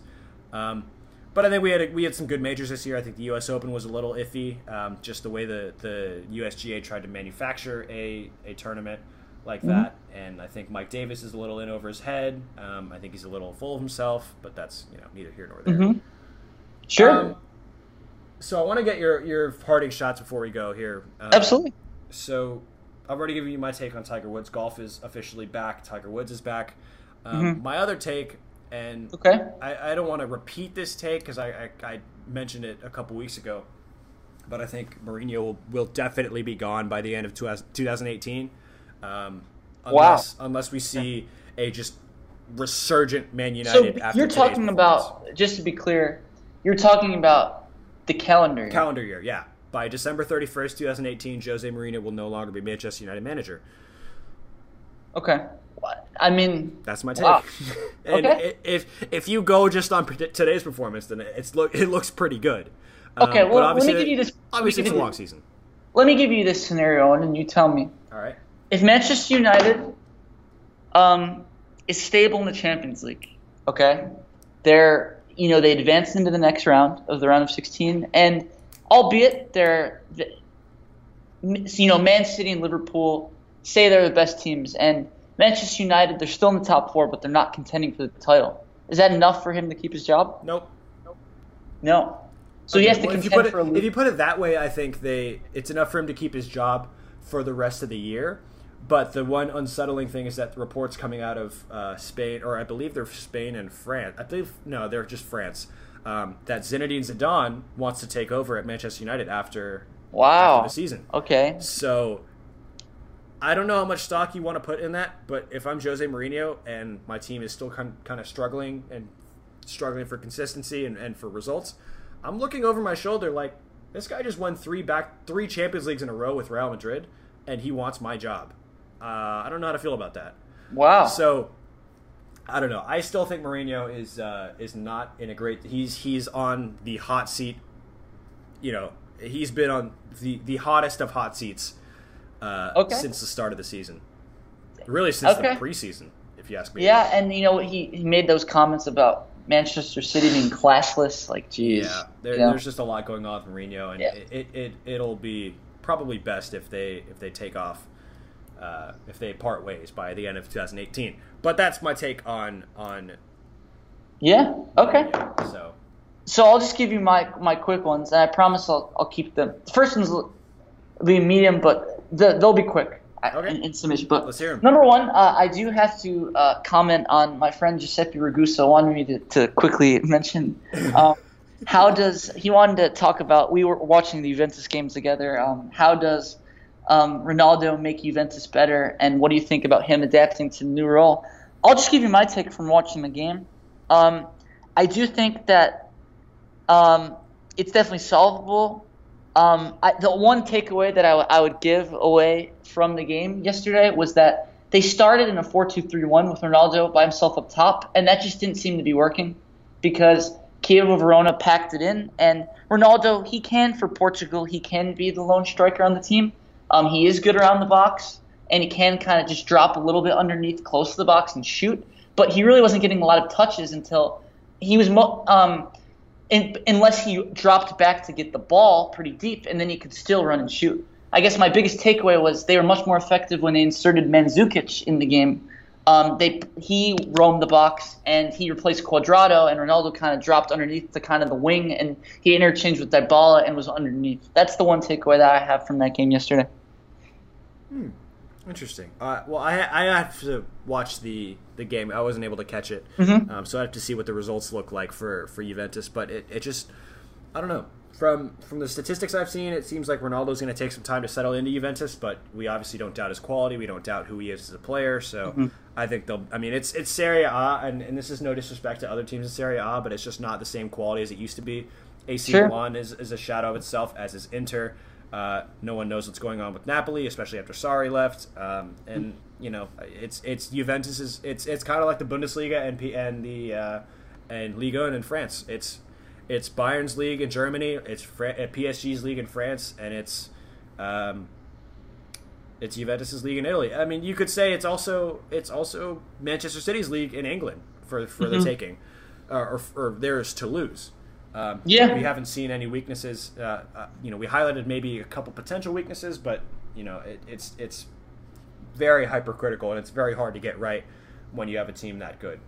Sure. I guess my quick, my summation with that is I think Ronaldo's going to have to – it's going to take time for him to adjust to his role. But even though he didn't score yesterday, he looked really good. He could have scored a couple times. Chievo's goalkeeper actually made a couple pretty good saves. He just looks really sharp on – and I think that he's – I don't want to say he's going to win the Ballon d'Or, but I do think that he's going to hit the ground running, and Juventus could really do well. They've got Paducci back too. Yeah, I think that change of scenery helped him a lot. I think there's a situation where he is – There's not a situation where he's not motivated. He always wants to get better, and I think he wanted this new challenge.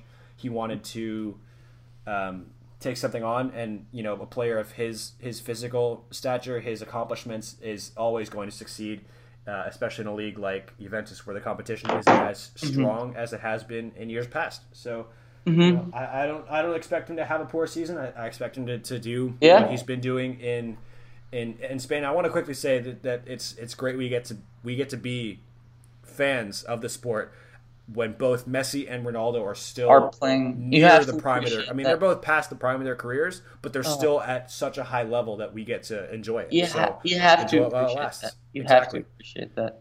So here are my two hot takes. I guess hard takes. They both relate to soccer. Okay. So number one, I know it's early, but just from what I've seen, Owen, in terms of the relegation battle this year, I think that there's four teams that really think could go down. Or I don't even want to say could.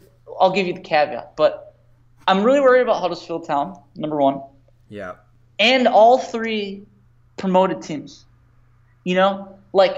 First of all, Fulham has really – they have some attacking – Sessignon and Mitrovic and – Zamara and Sarah, they have some good attacking players, Owen, but they look really weak on defense.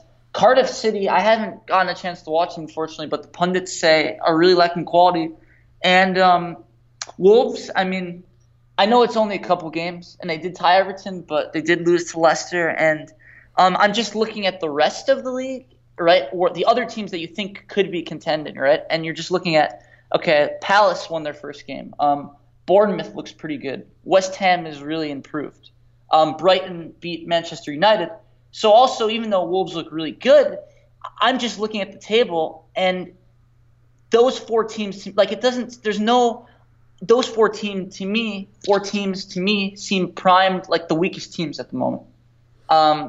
Newcastle, sure, they do look weak, but Rafa is such a good manager, and I love Kennedy. I think he's really good. I just think you can't bet against a Rafa team.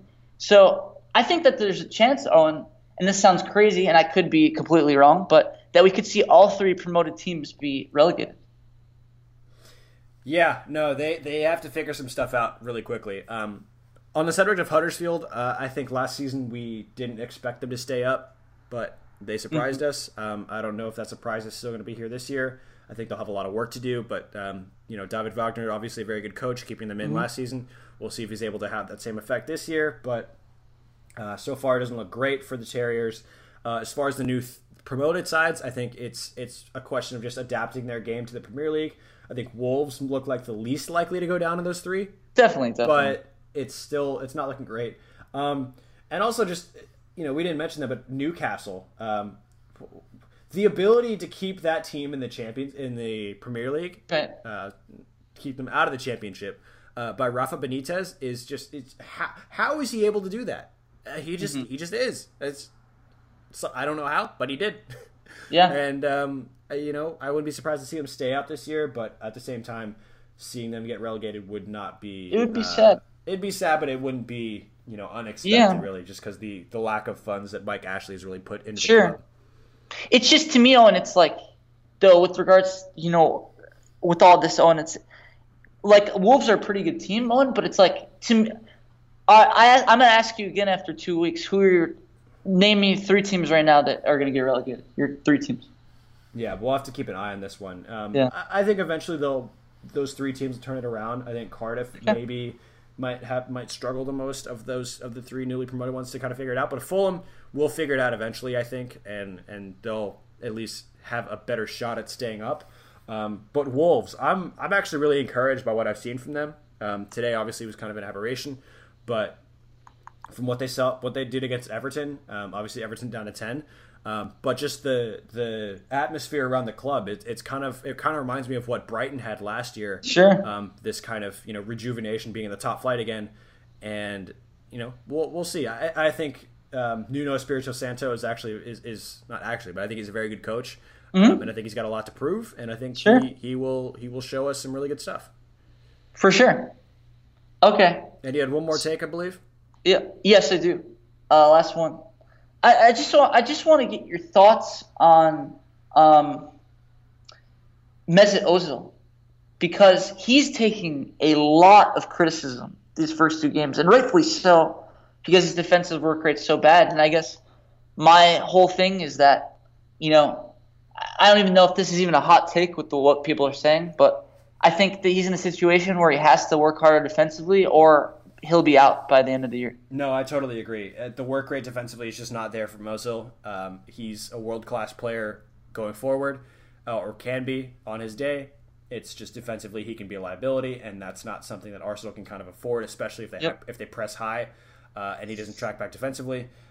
People talking about him at the World Cup being kind of one of the reasons Germany didn't make it out of the group stage, but I can talk about Germany in the World Cup for a good hour, as I did when we had our knockout rounds preview on why they didn't make it past the group stage. So I'll hold off on that. But I agree with the criticism. I think some of it might be a little harsh at times. I think you have to look at Mesut Ozil in 2 ways. You have to look at what he gives you going forward and what he gives you defensively, and I think you have to kind of take it for what it is.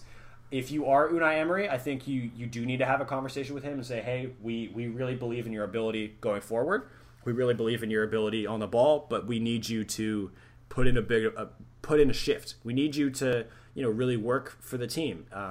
We understand that he's the highest paid player at the club. He now wears the number 10 that was occupied by Jack Wilshere for so long, and obviously the number 10 is a number really coded by attacking footballers. So it's just a conversation that needs to be had. Like we need the best out of you if we're going to go anywhere. And we have ambitions to finish in the top 4, maybe make a challenge for the league at some point. Maybe not this year, but in the coming years. And we need you to be on board with that. And it depends on what he wants to do. But I think he rightly is getting some of the criticism. And until he kind of turns around his defensive work rate, he could be gone by the end of the year. If he could be just benched. It's just they don't want to do that because he's pocketing £300,000 a week, and that's a lot of That's a lot of money for a bench warmer. So he'd have to be one of the first names on the team sheet, but only if he brings both sides of the ball.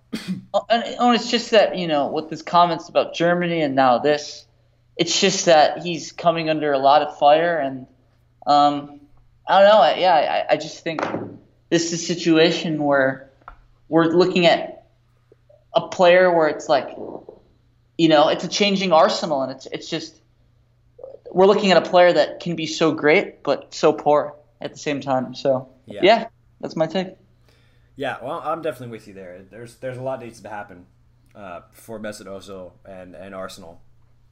Yep. But that's a pretty good place for us to wrap up this show. We've spent a lot of time talking Premier League football, Premier League soccer, and rightfully so, just because it is, for both of us, the most entertaining league in the world. We're both fans of teams within the league, so that's why we give the Premier League so much love. But if you want to hear us talk about, say, La Liga or the Bundesliga, then feel free to let us know. Obviously, your social media will be down in the description of this podcast, wherever you're listening to it. And be sure to tune in every Thursday night, Friday morning. We try to get these shows regularly. We were hoping to have a guest on this week, but that fell through. So hopefully in the coming weeks or so, we'll have him on the show and be able to deliver some really good content, some good interviews, and good insight from fans and people from other industries. But that'll do it for us here from Hot Takes Only. Get in touch with us. Let us know what you think about the show. Be sure to subscribe on iTunes or wherever you listen to podcasts. We're working on distributing this podcast in as many places as possible and always promote it. If you really like what we do, let us know and tell your friends about it, because we're always looking to grow this conversation and talk about things that we really enjoy as a nice distraction. So, Willie, any last second thoughts before we sign off? We'll take Mourinho back at Chelsea if Sarri leaves. I don't know if you'd want him for a third spell, especially what's been happening so far this season. I forgot who I said that to, and they just laughed at me. I think I would laugh at you too. Yep. Well, thank you all for listening. For Willie, I'm Owen. Thank you so much for tuning in, and we will see you next time.